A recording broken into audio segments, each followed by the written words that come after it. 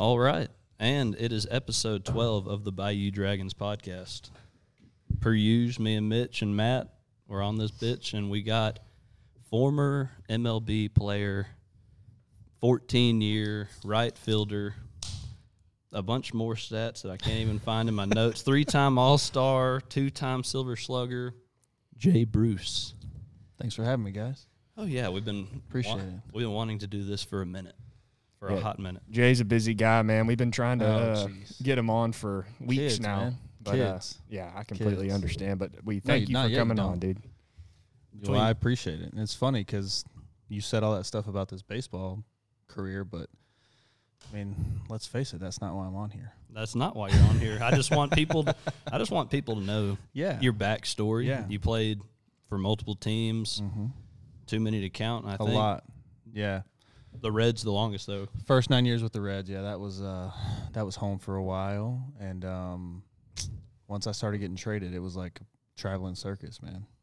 Traveling circus. So it was good, though, man. I lived out my dream plus of, however many times more than I could have ever, dreamed. And it was badass, dude.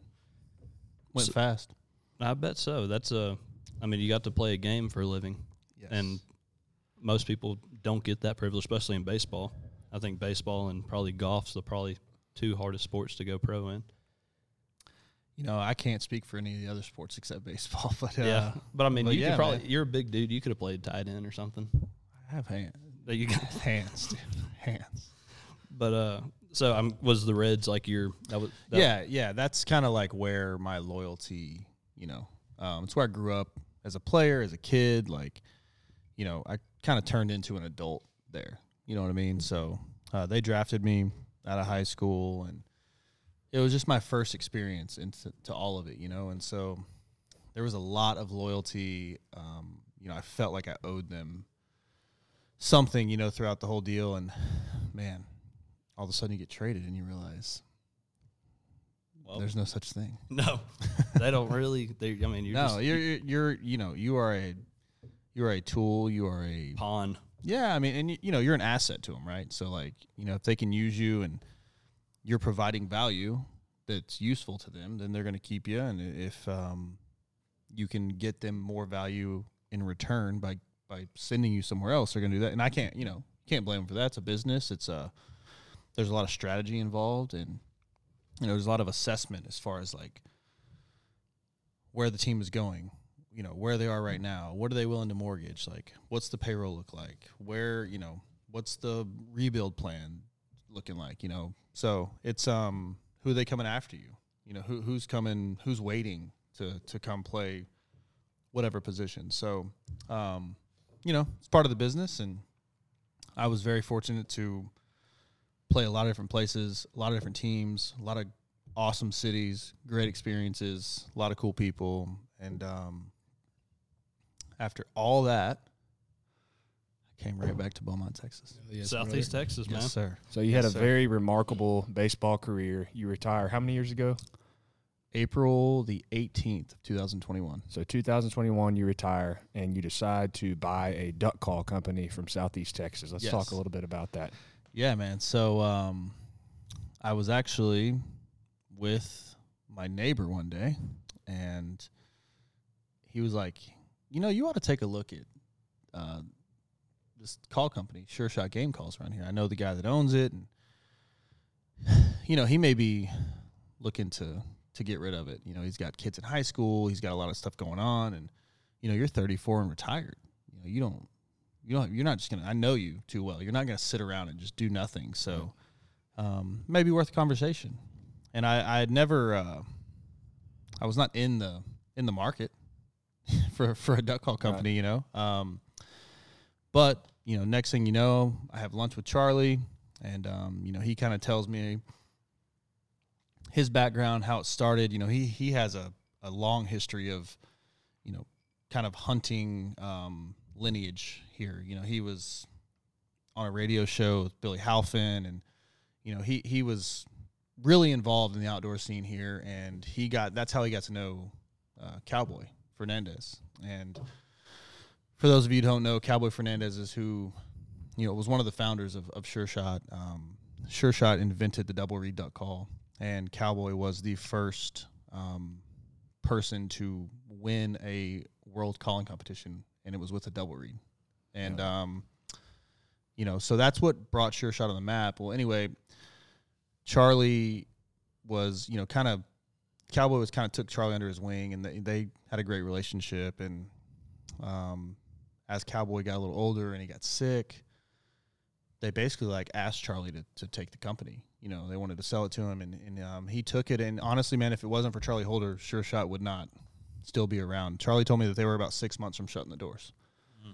So I'm happy that Charlie did that, and I'm happy that I have it now. And, I hope to turn this thing back into, what it looked like in the 80s and 90s as far as reach and popularity. And, the heritage and the history of the company is unrivaled. I mean, it's there are a few call companies out there that have the same history, but they're really not still going. And I feel like in a lot of ways, we're kind of just getting started again. So I'm really excited about it, and I just feels like a lot of fun so far, a lot of work, but it's fulfilling. I get to wake up every day and work hard at something that I really enjoy. And I experienced that to the, highest level with playing baseball. And, so now I get to kind of manage my time a little better and, kind of more on my terms, but still, feel a lot of responsibility to a brand that, deserves to be held in high esteem and to have the growth and to have the popularity, especially in Southeast Texas. In Texas, there is no duck call of Texas. And for me, that's like step one for me, right? Like I want everyone to, in Texas to be a Sure Shot guy, and my goal kind of around Southeast Texas is if you aren't blowing a Sure Shot call, you're going to have to be like, no, I don't want to blow it. Cause I want to present the opportunity to you. And, that's kind of where my goal is and my mindset is right now. So, and I think a lot of people, when they think of Sure Shot, Sure Shot has a bunch of older school calls. They had the original Yenson, which was, sure. I mean, all of us, we were talking, my first duck call to ever blow was a Sure Shot. We all had the Sure Shot Yenson back in the day. But you've come in and you're coming out with some really cool new stuff, some acrylic calls, a really cool new teal call as well. You want to talk about some of the new calls you got out? Yeah. So I was talking to someone the other day, and, I would be willing to bet that more calls or more ducks in the world over time have been shot over a Sure Shot game call than any other call. I mean, that's a bold statement. That is and a very bold statement. There's no way to know, but dude, in the 70s, 80s, and 90s, it was PS Old, Sure Shot.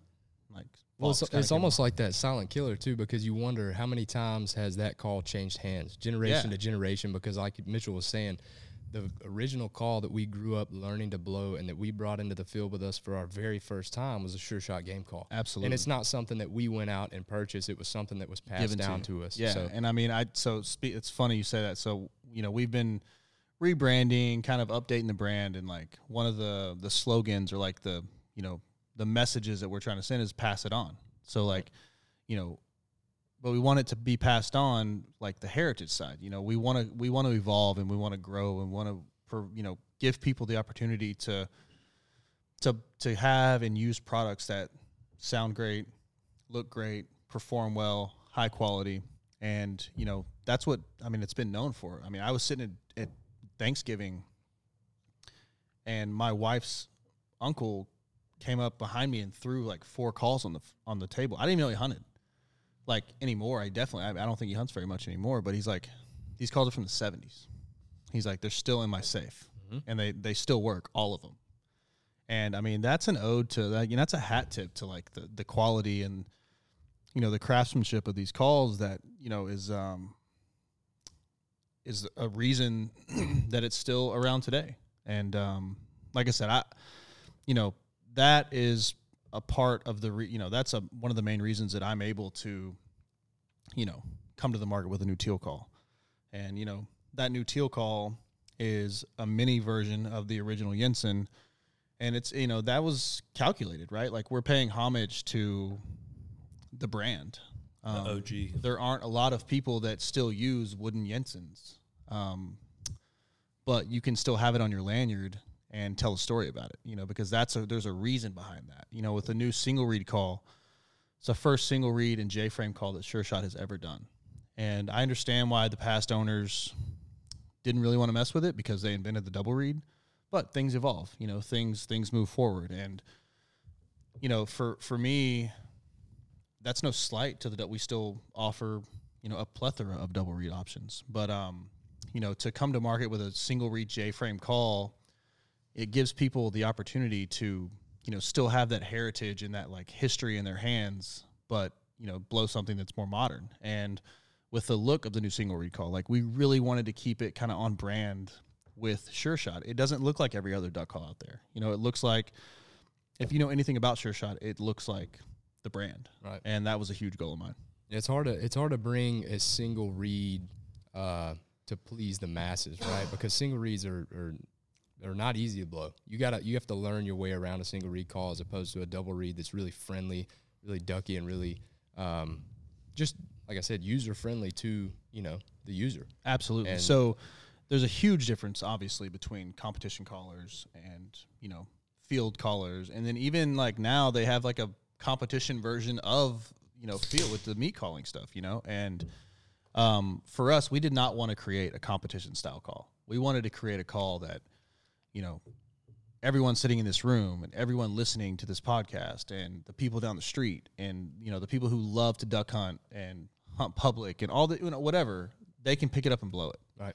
And create a call that is right down the middle of the fairway that can be tuned by us to give you the sound that you're looking for, whether it's more raspy or a little higher, or you let you put more air through it. Like you can run these similar to a cut down if you want. We can make that, make it run like that. And we can also, we created it to where it doesn't take a bunch of air to get through there. And so we tried to make a call that really, is something that a lot of people can utilize and a lot of people that can be proud, to have on their lanyard. And, that's why you do it, right? You do it to continue the path of a brand that has been around for so long. And, the other thing, I think a lot of people are scared of single reeds. They're like, oh, it's a single reed, I can't blow it. Yeah, for sure. I can see that. I mean, just the initial change, as soon as you put a single reed, it is so responsive, right? Yeah, like it's like immediate. And something I would say is I'm not a great caller by any means. And I feel super comfortable running the single reed, sometimes even more than the double reed, because I feel like it kind of speaks back to you a little better. You understand what's going right, what's going wrong. And it's been a fun process with this new single reed that we've got going. And,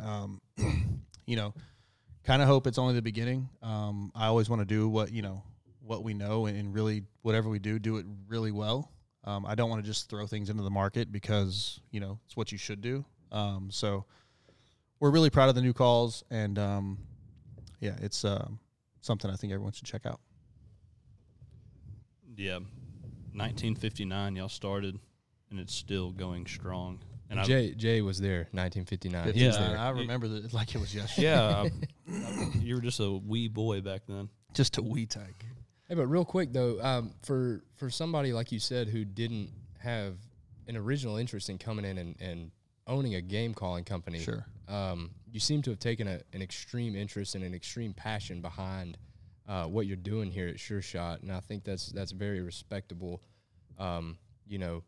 to the masses and to the users who are looking at it from the outside. And I know there's a lot of locals. This is especially big in our area. Sure Shot's is a staple, sure, in the Port Neches, Port Arthur, Groves area.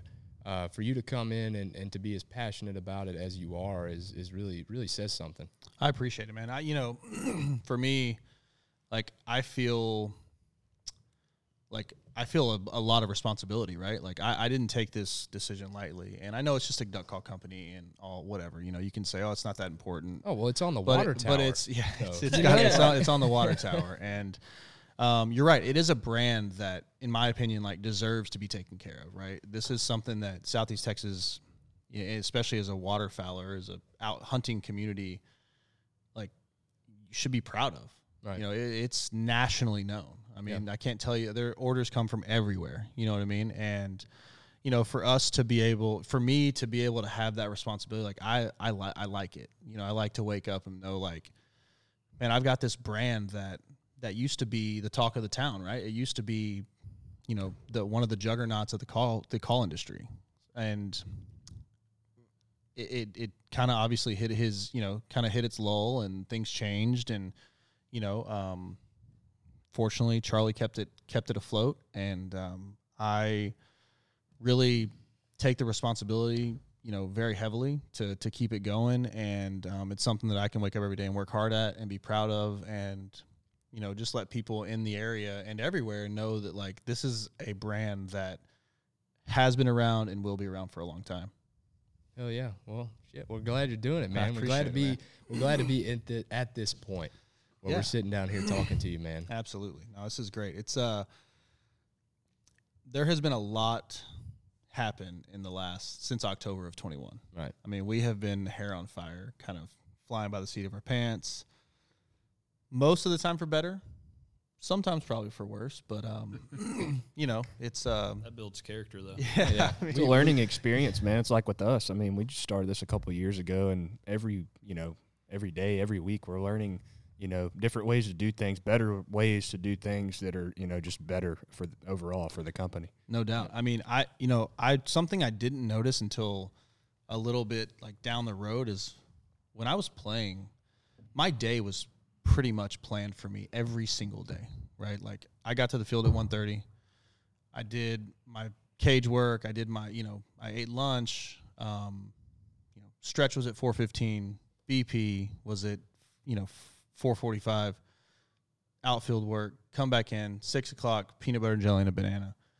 6:30, start putting my socks on, play the game, 7:10, come home, wake up, and do it all over again.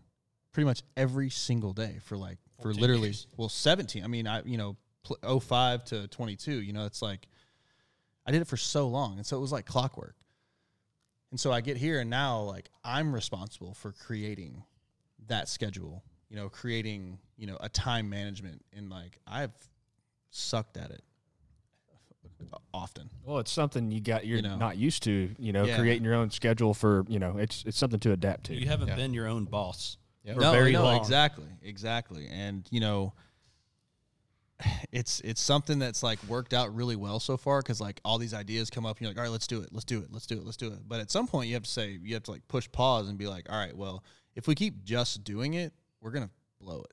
Right. So we got to like slow it down, create processes, create like things that are going to help this machine run fairly like automatically. Yeah. So it's a lot about keeping the right people around you too. Yeah, no, for sure. And, I have so much support. Like, Curtis Arnold is someone who worked here, is Cowboy's grandson.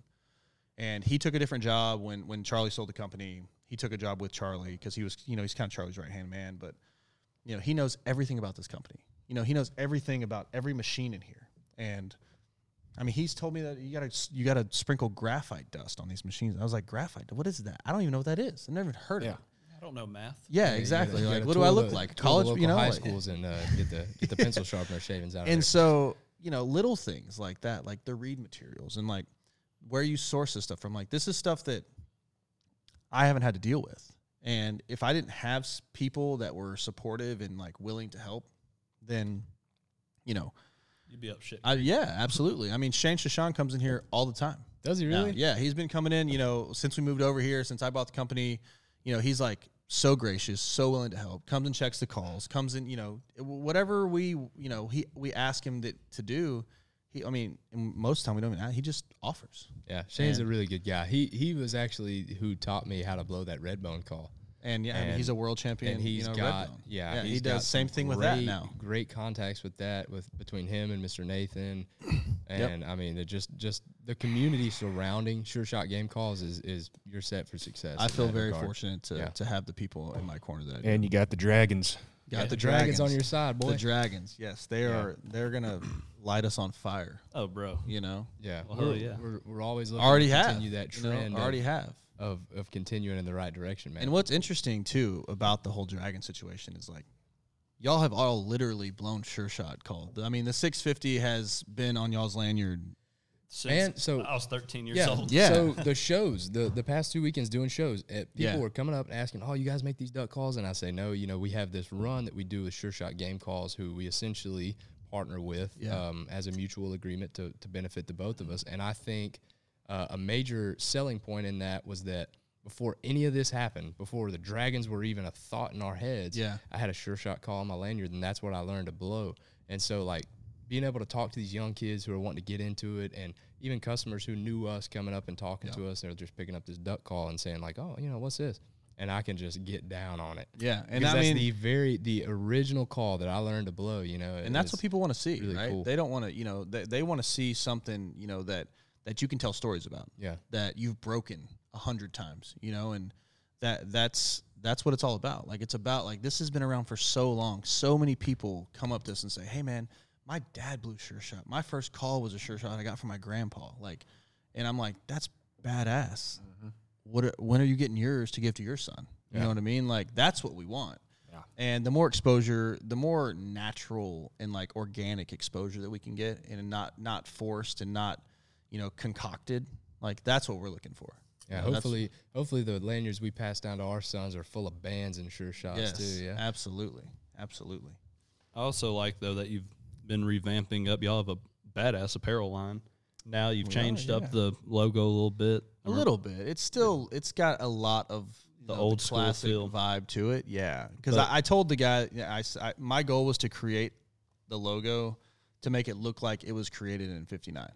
And I feel like we did a good job with it. I really do. I thought it was very well done. Well, thank you. And that's getting hot these days too. Yeah, taking it back a little bit. Yeah, no, the vintage. Yeah, we've never been in a better position to succeed from a brand standpoint. It's like vintage and heritage is. The rope hat came back at the top of people's lists these days. So it's that's been fun. Like, so I have a place out in Nome, and I made hats for that place before I ever even had an inkling that I would ever buy Sure Shot or have Sure Shot. And so I've been a semi-pro hat maker for a long time. So wait. So the hats you made for that, what were they? What were they called? It's Willis Marsh Ranch. Willis Marsh Ranch. Yeah, because Willis Marsh runs right through my place. So okay, I got you. I didn't really go too far out on a limb to name it, but it's cool. Pretty cocky name, Willis Marsh. So hey, I'm what Willis was talking about, boy. So when would you say you really got hot and heavy into hunting waterfowl? So, after I got drafted, I got drafted out of high school in 2005, and I duck hunted, a bit when I was younger. A lot more dove hunting when I was younger than waterfowl. I don't know if it was just because, like, I remember my dad being on a dove lease, and I don't know. I don't know why I didn't hunt ducks a lot when I was younger, and then. Honestly, man, when I got back and I got drafted and I had the off seasons, I reconnected with Josie Dishman, who's a big farmer in the area, and we were great friends growing up. And we were always friends, but obviously life took us our separate ways, and didn't get to stay as closely in touch with him as I am now and or was back then.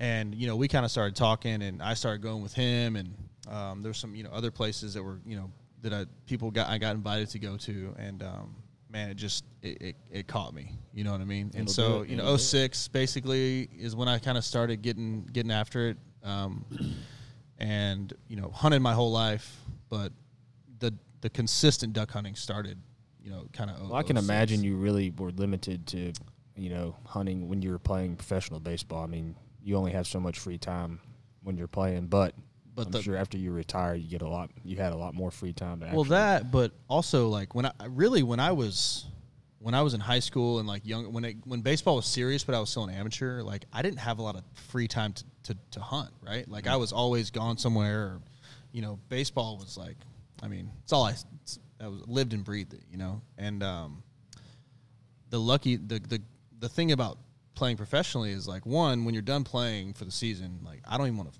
fucking see a bat or a ball for like 2 months, you know what I mean? And then two, it lines up perfectly with waterfowl season. You're done in October. Oh, that's perfect. And so then you're ready, you know. It was always funny. Like my wife's from Hampshire Finette, and you know, the Rice Festival, huge deal, yeah, brother. And it would always almost end on I'd miss the Rice Festival like basically like every 2 out of every 3 years. But man, I'd hit it just right sometimes, and I'd be home like the week before the Rice Festival, and like that was always. It's just funny, like the things you care about when like you're away from home so much, and you know, getting back. I wanted to go to the Rice Festival. Well, yeah, you got to go get you a KC burger. Yeah, Hell absolutely.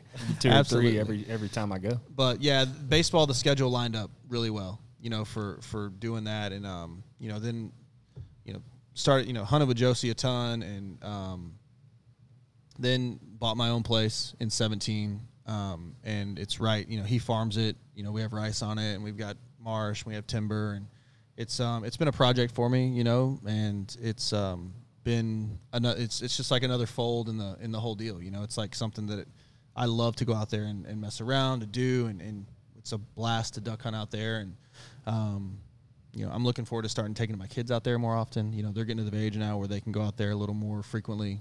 Pass it on. Exactly. So really quickly, I love to hear this question asked, and I love to ask this question, but a lot of times the answer is very similar, if not the same. But for somebody who kind of took it up a little bit later, like you said you did a little bit of duck hunting at a younger age, but really started kind of transitioning into a serious duck hunter at a later age.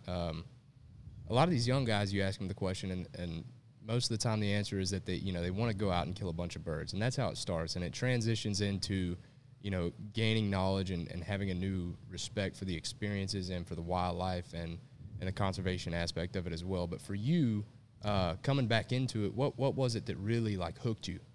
I mean, like you said, like at first it's like, man, how many ducks can we kill today? Right. Like, how many can we kill? And now, bro, it's the hang. Yeah. Like it's the hang. It's my dog.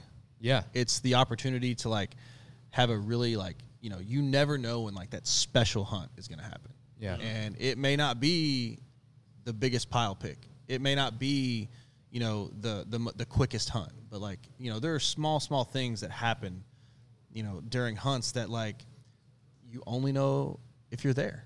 Oh yeah, we've got a bunch of stuff. You know what I mean? Yeah, like, yeah, for sure. And well, they do it for you. They kind of sustain you throughout those lulls too. Yeah. You know, you go back out there, not necessarily with the expectation that you're going to have a great day. There's a chance. You can't kill him from the couch. There's always that chance, man. Can't kill him from the couch. Can't kill him from the couch. That is a definitely a newfound aspect for myself with the dog thing, like you were saying. Dude, I got a new pup that I'm extremely excited about. Yeah. I was just working with her before we came out here today, and that adds a whole new thing to it for me. I mean, I could go right now. Like, if I could take people, not even bring a gun, work my dog, and like be totally content, you know. And it's a game. It's a competition, like with yourself. Like, how is this gonna work? Like, how are they gonna, you know, there's so many little things, little nuances that, you know, like you want to show people, you know, you want them to find, you know, that duck that you absolutely had no chance to find had you not had that dog. Hey man, there's been so many times where I've been thankful to have a dog, and I've cussed for not having one too. Absolutely. And you know, it's kind of like golf too, dude. Like, hunting's like golf. Like, you can go out and have a shitty hunt, be terrible, conditions terrible, mosquitoes killing you. But man, you might shoot a band. Yeah. And it's like a birdie, bro. You know, it's like a bird. You, exactly. And then you're back, bringing you back. You're saying there's a chance. I have done that on Mitchell a hunt. killed one bird one time, and it was a banded green-winged teal. Or it's down here it's a mallard. You know, or down a here, cinnamon tea, whatever it may be. You know, like, and that the little things keep you coming back. Hey, and that was one of the things about having a dog, is that I killed a greenhead down here in the marsh. This was probably 4 years ago. And a buddy of mine, Connor, had his dog with us, and I would have never in a million years found this bird. And there it was. He buried his head off in that marsh grass, and he came back out with that green head, and oh my God. It's like such a I don't know, like it's a badass feeling. It's incredible. Yeah, I mean, and you know, it gets to the point for me too, like where I go because I'm supposed to.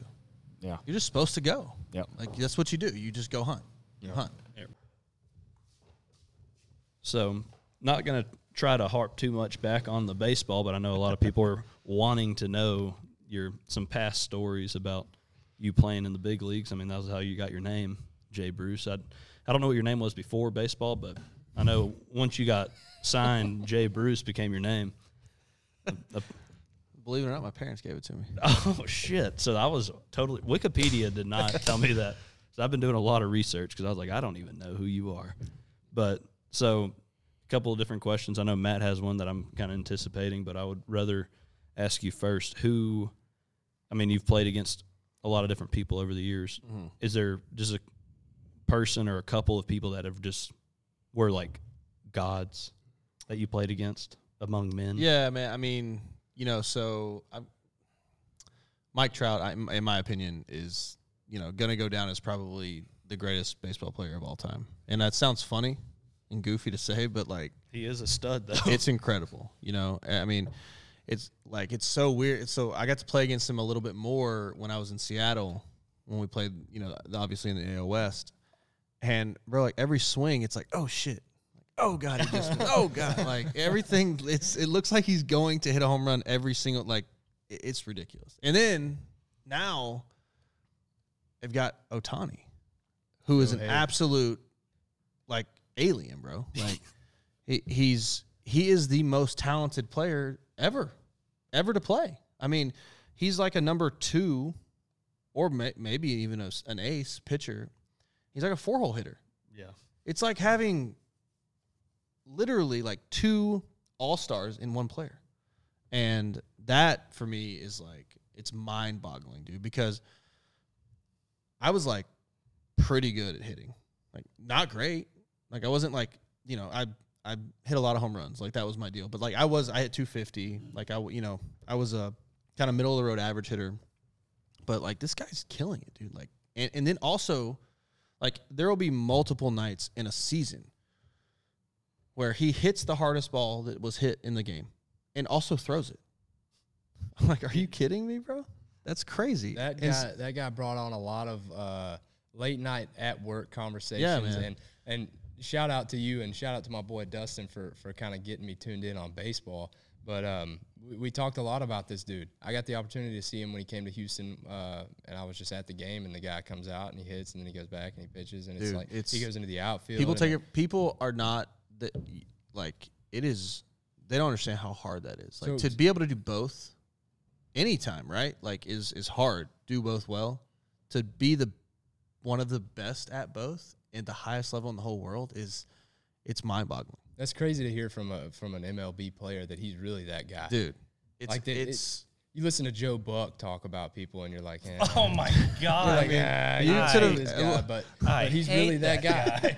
But he's really he is Fuck for sure. Joe Buck, dude. I mean, Straight up. Hope you see this. He's Joe Buck. incredible, like, so crazy. I can't imagine that'll ever be like done again, as far as we know. You know what I mean? Like, Mike Trout speaks for itself. I played with Bryce Harper. That dude, he's handsome gamer, and great. Great hair, Yo, incredible, fantastic hair. Yeah. Hair. A guy you want on your team. You know what I mean? Like, he's there's a bunch of. He's one of the best. Joey Votto is probably the most, like,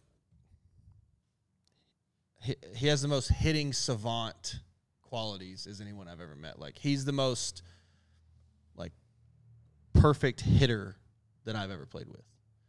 And then, of course, I got to play with Ken Griffey Jr.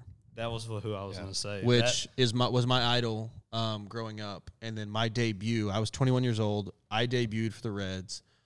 I was hitting second, and Griffey was hitting third, and he was playing right field. And so for me to be a 21-year-old kid, to get called up to the big leagues, to play with my idol on the same team, and then also play his position. I mean, he made the all-century team at 30 years old as a center fielder. And I got called up, like, for all intents and purposes, like, not a center fielder. Like, could get by for a little bit, but I was moving to right field whenever he was done, no matter what. And when I say I was a Griffey, like, he was my idol. Like, I called the Kingdom when I was 9 years old, long distance, from my phone in my room, from 365 Eldridge Drive, right across from Vincent Middle School, and asked for Ken Griffey Jr. Just called the stadium, like 1411. Called him. I'd like to be connected to the Kingdom, please. And they're like, the Kingdom in Seattle? And I was like, yeah. And they're like, all right. So I don't know who answers. I'm like, I'd like to talk to Ken Griffey Jr., please. Did you ever tell him this? Yeah. Oh, yeah. Yeah.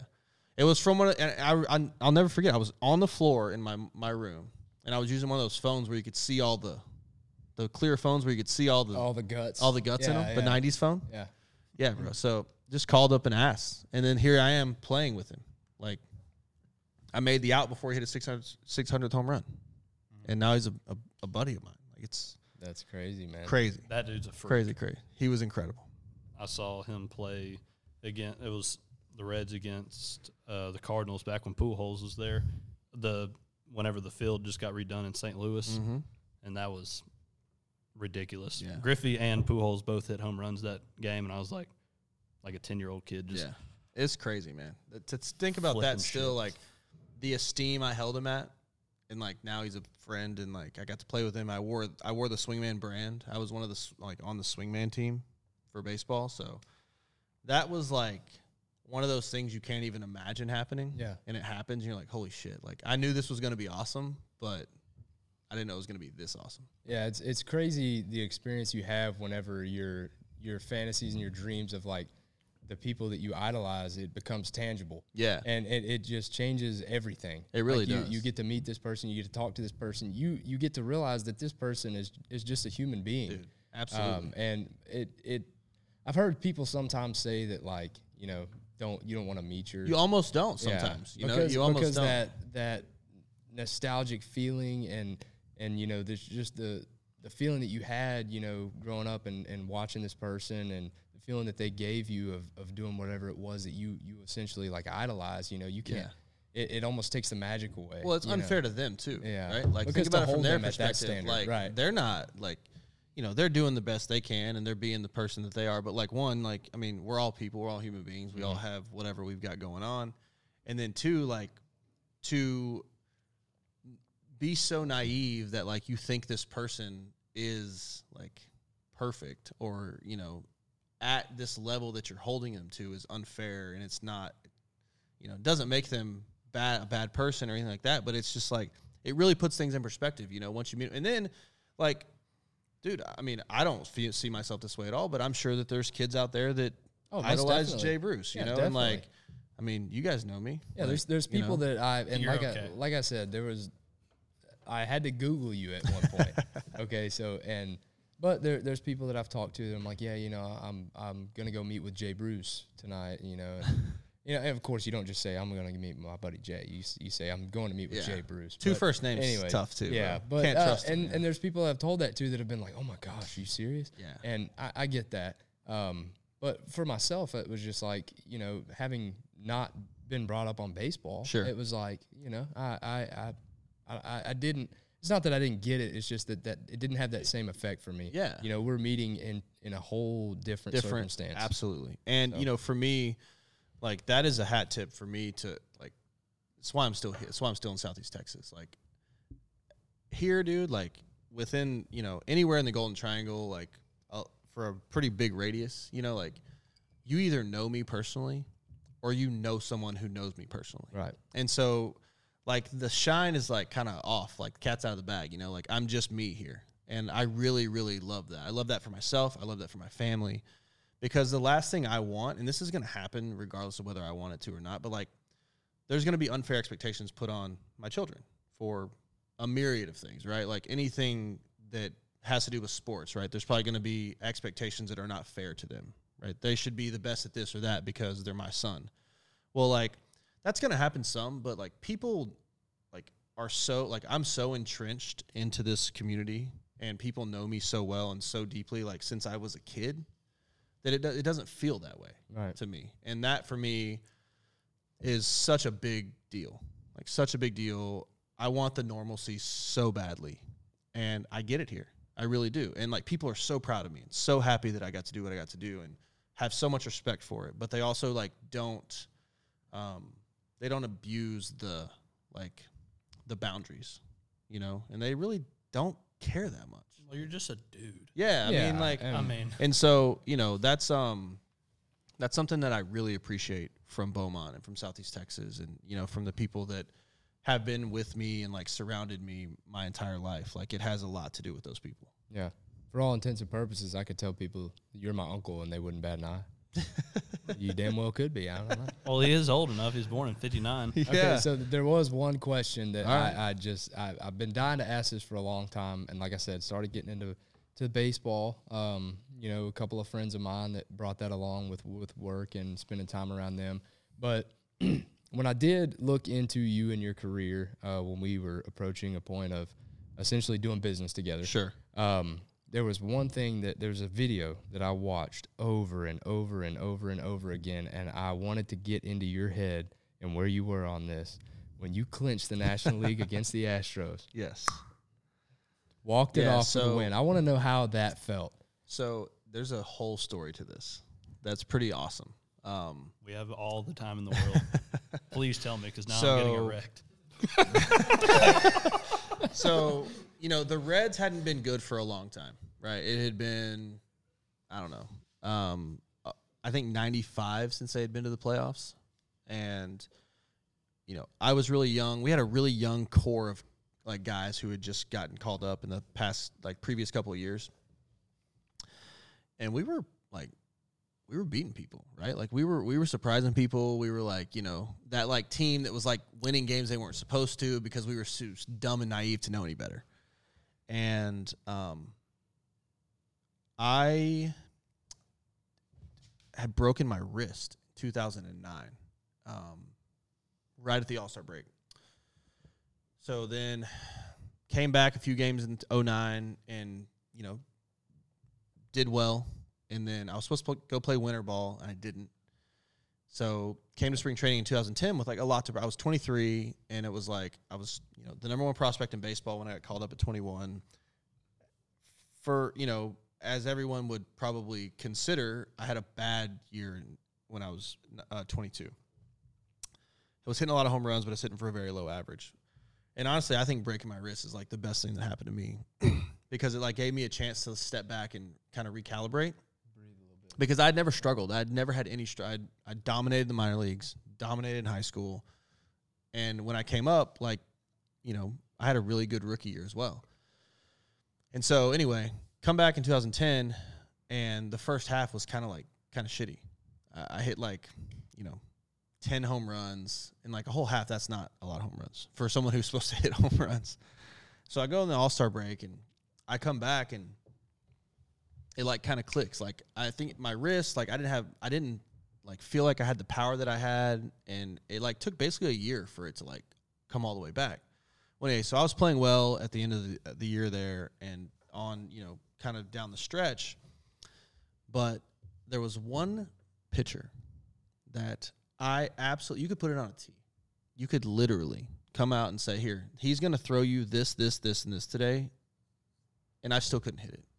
It was that bad. And my goal was to play 162 games a year, and Dusty Baker was my manager, and he wanted me to play every single day, right? And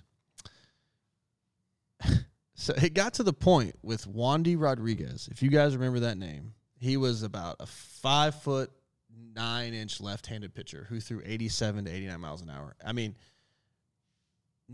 should not be a problem. No one's looking at him on the lineup card and being like, "Fuck, not Wandy," And that's how it was, dude. I was 1 for 26 with 17 strikeouts, and so it got to the point where Dusty's like, "Hey, Junior, you ain't playing tomorrow." See, he wasn't wearing gloves back then. Not back then.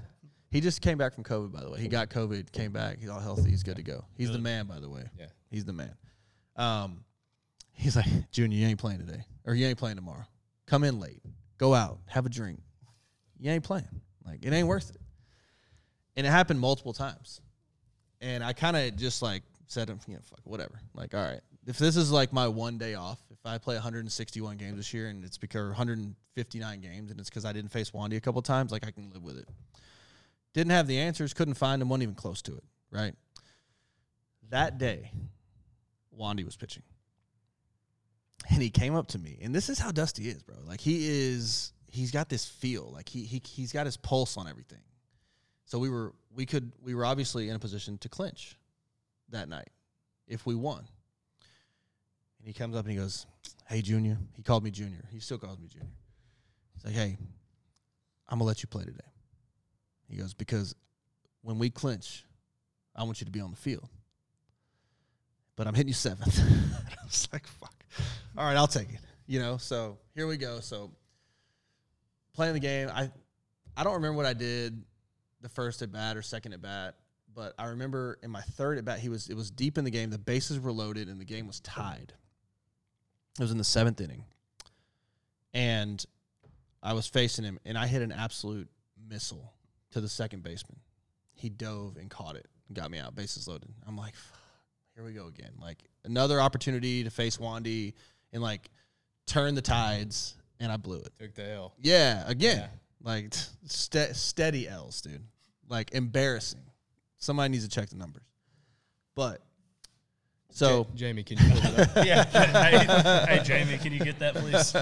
So, game's tied in the 10th inning. I come back up, and Tim Burdack is pitching. So, Wandy's out of the game. So, it's like, my night started. And the first pitch of that at bat, home run, dead center, knew it was gone. And you can watch all 319. It's a lot of home runs. Yeah. It would take you a long time to watch 319 home runs.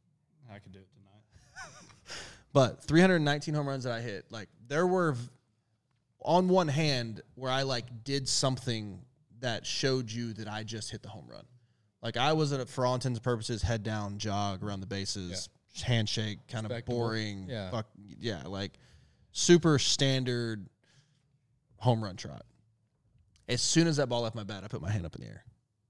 And I don't know why, but I remember doing that, and then I remember touching third base and looking home and seeing my team at home plate. An army of Cincinnati Reds. Yeah. Right there. And it was the craziest. Did you see the fireworks? Or were you too focused? No, yeah, I don't remember any of that, dude. It was like this, like, tunnel vision, and I just remember, like, thinking, don't fucking miss home plate. Because it happens, right? Like, it's like, it never happens, and then it does once, and they call you out. And anyway, touched home plate, won the game. Like, first time Cincinnati has been in the playoffs since 95. Clinched division against the Astros, so, like, everyone back in Beaumont was watching. Oh, yeah. Which was badass. What was Dusty's comments to you after that? He's like, we did it. We did it, Junior. We did it. And then, you know, his whole deal was like, you know, he'd always make this comment about, like, when you're the hunter, it's one thing. But when you become the hunted, it's different. And, like, I remember him throughout the playoffs and, like, down the stretch, he's like, he would always, like, talk about that and talk about that and talk about that. And once we did it and then we started winning and I understood what he meant, like, he's right. Like, there's a difference between when you have a target on your back as opposed to when you're looking for the people with the target. Right. And, like, it kind of felt like that is what happened then. You know, like, we had made it. Like, we had surprised people, but we were supposed to be there. And he was just so proud because he took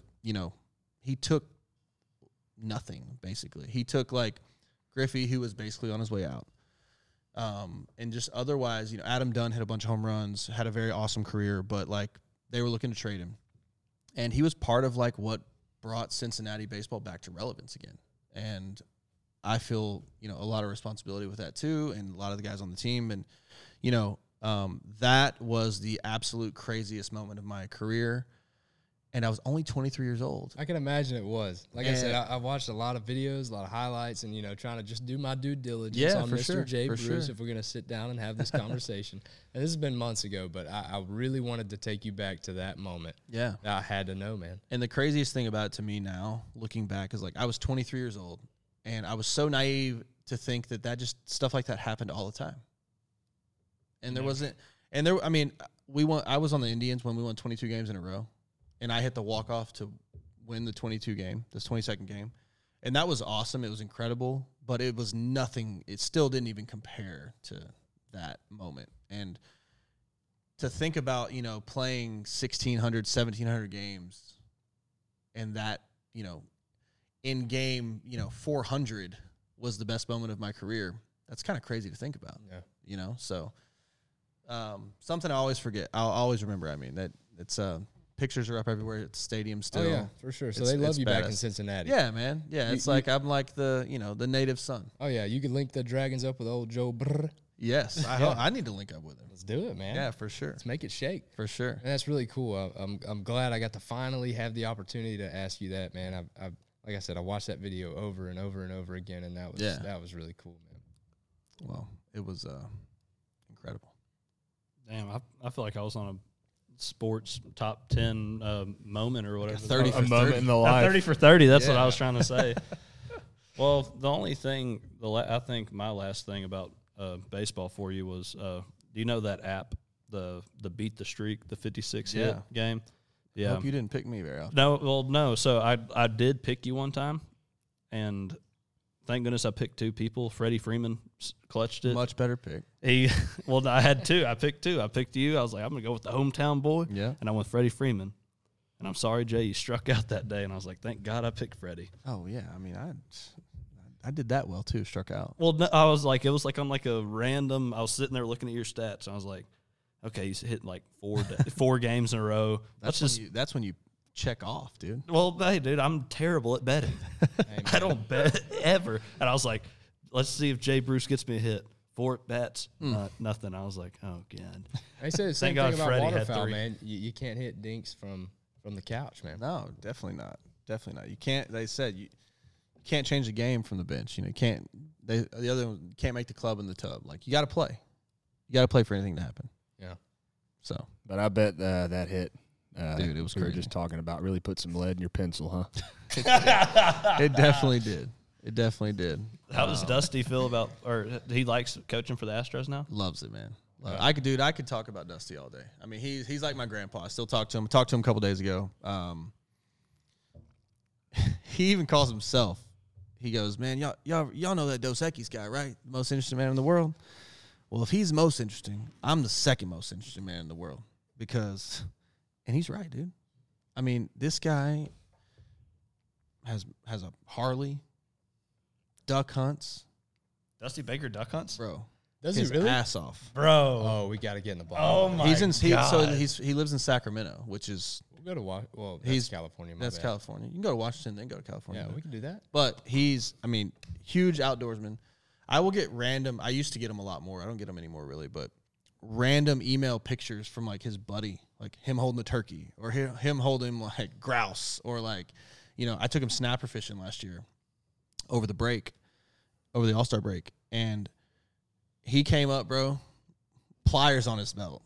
Come on. Ready to go. And we went out, caught fish. He came back, and he scaled snapper and cleaned the heads of snapper. Oh, yeah. To bring him back to some of his Latin guys. Because the Latin guys... I absolutely respect him 10 times more now. You know what I mean? Like that stuff. And that's one thing that Dusty is talking about, like, having a pulse on things. Mm-hmm. So he's always, like, watching, and he's always looking. And his big deal is, like, he would always... He would keep an eye on you, and if he felt like you needed something, he'd, like, bring you food. Like, he may have oxtail for you one day. Or he may have, fried fish and whatever for you. And if he thinks you're sick, he'll bring you matzo ball soup or whatever. And can he be my grandpa? Dude, he's incredible. Like, I feel so fortunate to have played for him because he taught me so much on and off the field. Bro, he used to make me sit next to him when I wasn't playing, when I was a rookie. And he used to make me take my hat off and look through the holes in my hat at the pitcher.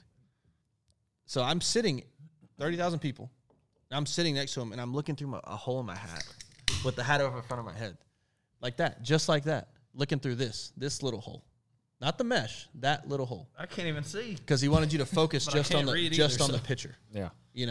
So, like, little stuff like that. Like, he set up one day, we were in Atlanta, and he called Joey and I into the office, and he goes, hey, man, I got somebody I want y'all to meet.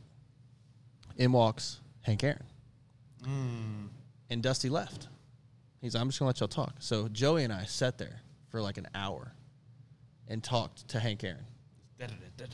And it was like stuff like that. Like, Dusty gave me so much in my career and in my life, really, that, like, I'll love him forever. I mean, when I told him I got my dog, he's like, I'm going to tell you one motherfucking thing.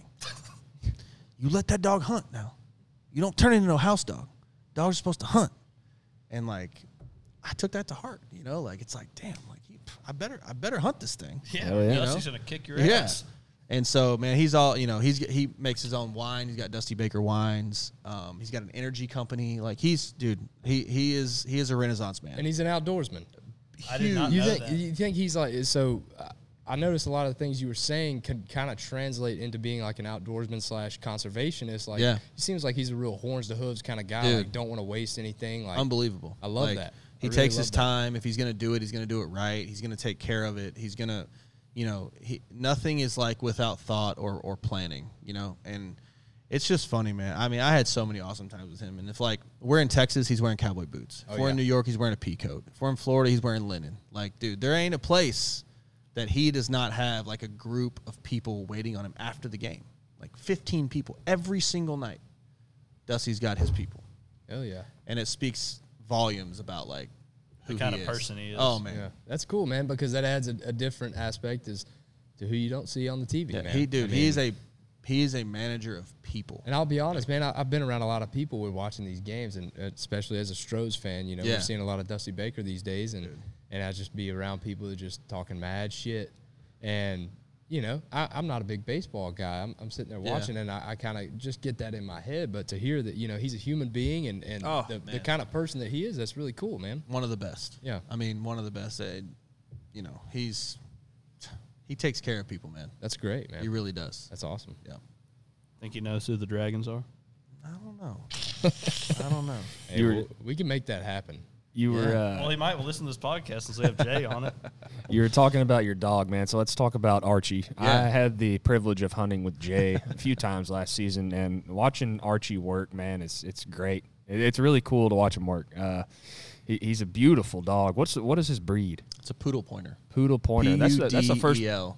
poodle pointer I've ever hunted with, and he's on point, man. Yeah. See what you did there? It's I do. First dog I've ever seen with a Fu Manchu. Yeah. Oh, dude, so great the mustache. Draths are the same, right? So that's a similar breed, and there's I think there's 33 versatile hunting breeds, and so versatile hunting breeds, they point and they retrieve, and he's been incredible, man. Like, able to hunt with him, able to upland hunt with him, retriever as far as duck hunting. You know, you get kind of laughed at a little bit if you don't have a lab around here, but I mean, he's as useful and, you know, more obviously more versatile than any lab. You know what I mean? And he's been awesome family dog, always ready to go, and just wants to please, man. He's a badass dog. Yeah, I think you get to that point. I don't know about if this is a general public kind of thing, but I think you get to that point along your journey of whether it's starting in waterfowl or starting in whitetail, where you start to kind of branch out. Yeah. You know, and to have a versatile dog, I think would be a great thing. Yeah, I like it. I like the upland side of, you know, I don't do it a ton, but like to be able to like say, oh man, I want to go on a quail hunt, like, you know, boom, there he is, and he's staunch point. Yeah, it's awesome. Yeah, I don't know that cool. I don't know that I'd be able to go into that scenario with my yellow lab and do that. You know what I mean? No, you definitely retrieve and flush. You know, yeah. But yeah, I mean, they do have pointing labs, but they're not. You know, it's not a natural thing at all. Lab's like your dumb cousin, like at Christmas that just barrel rolls through everybody. Just Oh yeah, I got a Frenchton retriever. He'll do that to you too. oh yeah. What? You were 19, weren't you? 19 what? Years Never mind. old? No. Anyway, 21. 21. so before we get into it, Okay. you just made you just acquired a new company along with Sure Shot. I know we've been talking about the Sure Shot. We Yeah. talked about the baseball, and you just made a pretty big little movement. We did, man. We did. We have the good fortune to now be the owner of Redbone Goose Calls. Worked really hard at it. You know, Nathan Wright is essentially the goose god. You know, he's like God of Geese. the god of geese. Yeah. He's the goose and the gander. The Goose Messiah. And just incredible caller. I mean, unbelievable. Snow spec. Multiple world championship titles under like belt. doesn't can't do it anymore. Won too many of them. Yeah, they Oh, won't allow they'll him kick to. you out, bro. Actually, I didn't know Yeah. that was possible. Yeah. Yeah. So you're too good. That's kind of bullshit, though. Yeah, I mean, like, Yeah, if you're the best, just So stay. then They what? punish you for being the Yeah. best, but whatever. and so when one of the deals when I bought Sure Shot was like, man, why do we have so many goose calls here? Because they don't. And they're like, sell. well, they've been here for 12 years. And I was like, well, then that is an issue. So I decided, all right, I want to cut the fat, right? I want to cut the dead weight. Like, we're not selling goose calls. They're not attractive. They're not even really applicable to today's hunter, right? Like the style of hunting, the way people call, everything's short read now. That's not to say that some people didn't like them, but they were not moving the needle enough to even really consider continuing to have, in my opinion. And so I made the decision that we were either going to stop selling goose calls and just focus on duck, or if the situation came up, we were going to acquire a call company that would bolt on to Sure Shot and kind of act as our goose call line. And one evening, I was sitting in the Frankie's parking lot. You ever eaten at Frankie's? Yes, The multiple Italian, times. the Italian restaurant? Yeah, man. I went Incredible there. It was spaghetti. real- Frankie. Real dark in There there, on 510. Very dark. Very Yes. dark. Can't see. No. Yeah, Yeah, you right can't off read either. Yeah, I went in there at noon, couldn't see my hands. But I was like, and I just left Stratton's over in Winnie talking to Miss Joy over there about Stratton's. goose calls, you know, A lot of case knives. about Sure Shot being in her store, you know, a new owner, wanted to meet her, whatever. And I saw a Redbone in there, and she had Nathan's number. And so she gave it to me, and that was a few weeks before. And I was sitting in the parking lot waiting to pick up some to-go food from Frankie's, and I was like, you know what, I'm going to give Nathan a call. Call him. I said, is this Mr. Nathan Wright? He said, yes, it is.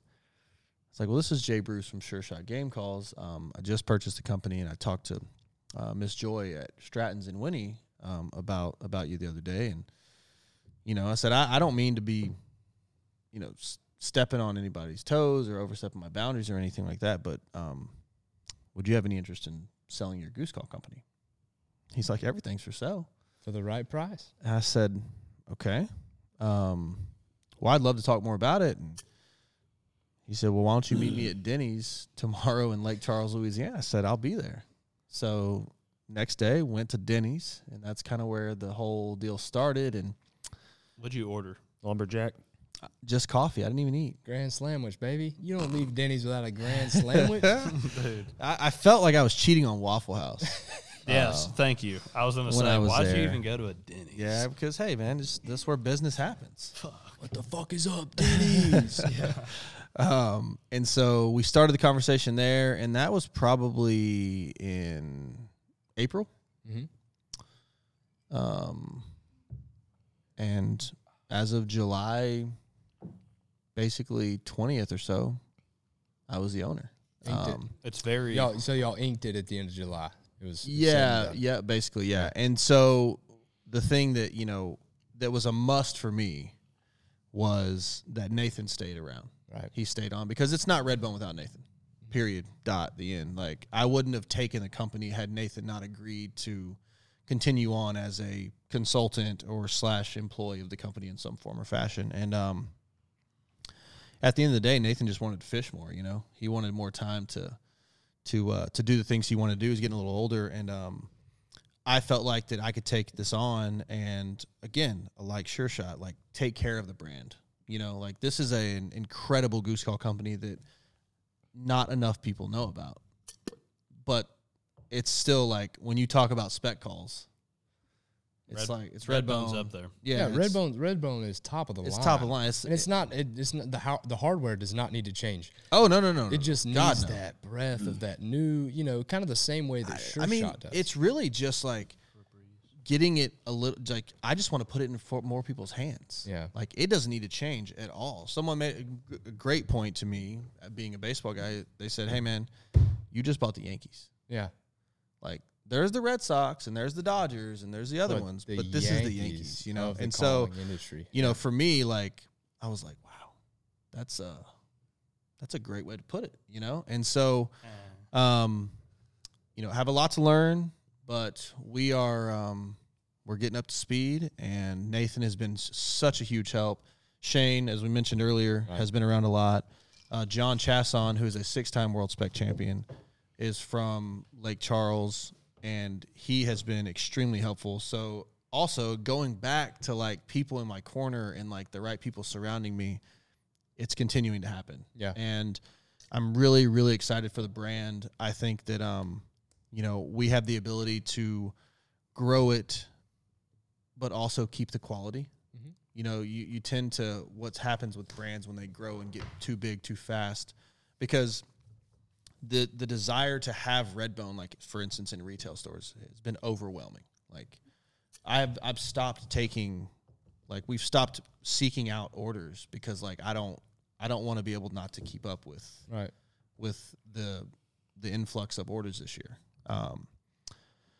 And that is something that like I feel strongly that we can just like grow Redbone and like show it to more people and get it out to more people and just like make it a more smoothly, I guess more modern operation. Like Nathan was writing every single address on an envelope. Pen and paper. Pen and paper. Wow. That sounds. And then driving them to the post office every single day. Oh my God. And dedication. Yeah, like for sure. But the thing is, like, we can't lose all of that, right? Like you have to have that personal touch. Like if you have a question about your call, I want you to be able to reach out to me. If you need a video, we got you.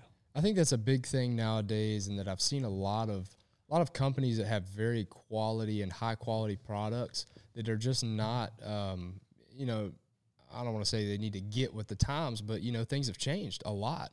And so capitalizing your opportunities now with social media and utilizing the internet could take these great things such as, Redbone, Sure Shot, trying to take those and breathe that new life into them in the form of something that, maybe the original owners, hadn't been aware of and hadn't been aware to utilize. It's something or didn't have the capacity, right? Like Nathan made a certain number of calls every year because that's all he could make. Yeah, and it's something that's such a good and high quality product. Like nowadays, you could have an incredible marketing team and peddle a really shit product and still get it out and make a bunch of sales. Oh, absolutely. But you have this incredible high quality. Yeah, I mean it's product, a rocket, and like you said, it needs to be. And they're like, let's not get it even confused for a second. Like Sure Shot and Redbone were not the same, right? Like Sure Shot needed not a complete, but a big breath of fresh air, a rebrand, a reintroduction to the market as the new Sure Shot. Right.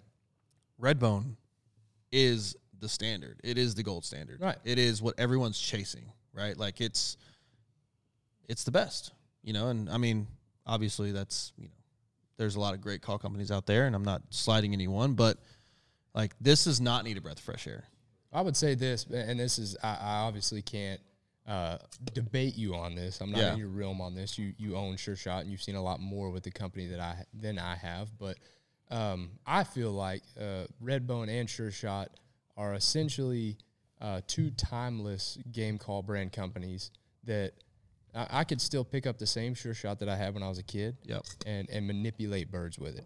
Absolutely. And I don't think that necessarily is the aspect that you're talking about. But the product itself is incredible. Oh, it's timeless, I feel like. It is. And, Nathan, like he said, like, I started making goose calls for retail, for production in 2006. But he's like, dude, I've been hunting for 50 years. Like I've been hunting speckle belly geese for a long time. Mm-hmm. And, there's nobody that knows more about it. You know what I mean? And so to have him in my corner, I feel so fortunate and so absolutely lucky. And the fact that he stayed on board and has such like a cool vibe to him as far as like helping out and being part of this still. Oh yeah. And not being like, yeah, well, it's your company now, so whatever. It's like he's a voice, and he'll tell me like what needs to happen and what needs to like what I'm not doing right. Like I have a lot to learn. But he's right there with us the whole step of the way, every step of the way. So I'm not concerned about it because, this is an opportunity for me, and it feels like a privilege almost to have the company and to be able to, get it where it's supposed to be. Like there's other there are other call companies who have more exposure, but are not the level of call. And it's the world is so much bigger than our backyard. No doubt. You know what I mean? And so no doubt. To have those kind of guys and that kind of talent, knowledge, and experience, close by in your back pocket, just man, right there, man. We're incredibly blessed, and you're incredibly blessed for sure. And I'm really glad that that's going well for you, man. No, you have a very strong ring around you. Yeah, that's what it feels like, and I just always want to like take care of that. Yeah. I want to be honest with people. I want to facilitate and help people when I can, and the other kind of like. I would say it's down the road a bit, but like with Sure Shot and Redbone, like I think any like super high quality outdoor company these days, or company really, any company, has a youth initiative, has a conservation initiative, kind of bolted onto it, and that is something for me that like I want, and I think that some doors are there to be opened, and showing people that hunting is conservation, and like.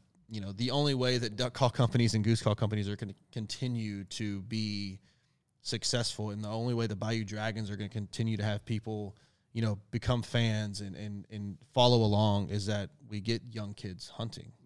Right? Like, we have to get them outside and hunting, and, like, understanding why they hunt, and, what it's for, and, like, the way that you're able to connect with your kids and your buddies, and like it's something to behold. I've done some guiding for the Texas Youth Hunting Program, like the state of Texas, and it is like, I'm talking bone chilling how awesome it is to be able to take somebody, and usually with their parent, because they're like real young. I had this kid, like 14-year-old, and his dad in a blind. He never shot a deer before, and we harvested his first whitetail, and he was just, I'm talking, we're in the blind high-fiving. Yeah. And his dad is trying to give me money. I'm like, no, dude, what this do you mean? No, this ain't what this is about. And that's what you need, right? Like, you need those experiences, and not everyone has the knowledge of how to make it happen. And two, some people just don't have the ability to do it, right? They don't have the resources. And so creating those, exposing kids to the outdoors, and letting them know, like, hey, this is something that is like very important and doable. Yeah, and absolutely. It's extremely important that, and it sounds backwards to somebody who is not educated on the subject, and maybe not somebody who doesn't know about hunting, but essentially as outdoorsmen and hunters, we want to see an overabundance of that wildlife. Absolutely. And so, and a lot of hunters may not even realize how much they contribute just based off of, what they pay for their hunting licenses and their federal duck stamp and all that, and where that revenue is going back into wildlife restoration and building these ecosystems and continuing, to have environments for these animals to thrive in. And so in doing what we love, we're recontributing back into that resource. Oh, absolutely. And, the challenges are just going to continue to come, right? Yeah. Like urbanization of farmland, as far as houses are being built on rice fields, and forests are being taken down. And, now, like, everyone talks about the agricultural shift as far as, like, where the agriculture is focused now. Like, ducks don't come as far south as often because of the agriculture up north. And when they come down, there's not as much food because combines pick up, they don't drop. They're much more efficient. Much more efficient. And so those challenges are going to continue to arise. And so, like, how are we going to take care of that? And then how are we going to get people that care about doing that?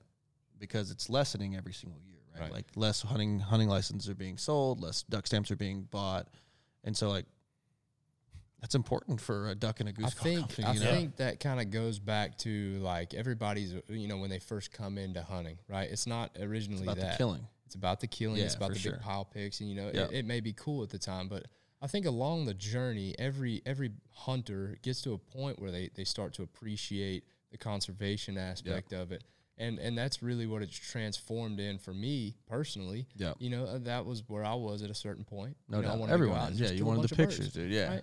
You get to a certain point where you're like, all right, hey, where's this going? Yeah. And you kind of start to consider those things, and it becomes, I mean, maybe not interesting for everybody, but it becomes a concern where you say, is this a lasting resource? And what am I doing to conserve that resource? Well, that's, how I approach my place out in Nome. Like, I want to do things that hold more. If I can do something to hold one more duck, dude, that's a win. Yeah. And you go out there and it's like, you're like a proud dad. Like, you go out there and like a bunch of ducks get up out of the field when you're driving and you're like, wow, like, we're doing it. They're growing up so fast. They're growing up so fast. You want as much of that as you can. Yeah. If you could contribute to giving back 10, 15 ducks on your, you want to see as many, you want to see that wildlife thrive as much as possible. Yeah, for sure. So that's been a fun deal, man. And learning about that and understanding, how important all that stuff is has been a fun ride too. And I feel like that we have the opportunity as a company now to, facilitate, exposure to that knowledge for people. So, yeah, and that's out there, man. There's a lot of great initiatives, not only for youth, but for for veterans, for disabled people. Absolutely. Some really cool avenues that I just recently was made aware of that I'm definitely interested in taking on. And we take it for granted, right? Like we've been around it. We grew up around it. We grew up like it's what you did. What like you had to almost. Your dad made you. Yeah. my dad took me when I was 9 years old. We live in a marsh basically. So like it's right there. And like some people are just never exposed to it. And to be able to help people get more exposed, I think is cool. Man, I often forget that we have like a beachfront. Yeah, I mean, it's not the most beautiful, pristine, white sandy beaches. I was down there the other day, man. Classy the water crystal, looked bro. great. Yeah, that's good. CFB, dude. Yeah, dude, bro. You forget sometimes that's right there. It's right down the road. has its days, man. Where it looks pretty damn good. You have that nice little north wind. It gets a little green out there. You can go out there, throw some live croaker, and just. How'd that go again? Michael Billock can tell you about that. Oh man, I think it's important to keep in touch, man, with what you got, your resources. Yeah, for sure. We're extremely blessed right here where we're at, man. We have a lot of great resources. A lot of options for us, for sure. But hell yeah. Well, Jay, before we do end this segment, I would like to know where people, the general public, can purchase Redbone and Sure Shot and find you on all your platforms. I mean, absolutely. Go ahead and plug yourself in. Yeah, here we go. So Sure Shot, we're on Instagram. Sure Shot 1959 is our Instagram handle. Our website is sureshotgamecalls.com. Brand new website. Just revamped it. It's awesome. Find all the new products there. And then Redbone is redbonecalls.com. Will there be any kind of integration as far as Redbone to Sure Shot in the future? So I plan on absolutely keeping them they're separate entities because I believe that they both, kind of deserve that. Yep. That's not to say that there won't be like call sets or something like that, like colors or right. I think that mindset, themes, looking at it, you know what I mean, or like some real short runs on different stuff. But as far as like companies and how they operate, they'll operate under the same roof, but they will be their own. Yeah, all I do with it, like I think you have the right mindset on it. I would just put literally maybe a quick link on each one of the websites where you can be, okay, you're wanting some badass duck calls and you're on Redbone. Go over to Sure Shot. That was like another layer to this whole thing, right? Like someone who knows about Redbone may not know about Sure Shot, the new Sure Shot or Sure Shot at all. And so the exposure on both sides is beneficial, across the table. So, but no, they're gonna stay their own. Yeah. And if you're watching on YouTube, guys, we got Sure Shot Game Calls actually linked on our YouTube channel. You can check it out on our dashboard. And if you're haven't subscribed yet, make sure you hit that red subscribe button at the bottom, man. We really appreciate it. Just hammer that subscribe button. If you're on Spotify, subscribe, like, comment. Is that what it is? Oh yeah, like, subscribe, comment, whatever makes your little heart happy. We really appreciate it. We love the support, and we thank you guys for tuning in with us. We've had Jay Bruce, yes, sir, big man from the MLB, Sure Shot Game Calls, Redbone Game Calls. Thank y'all for stopping by. We really appreciate it. Yeah, thank y'all. I think that's a good Thanks for having me, guys.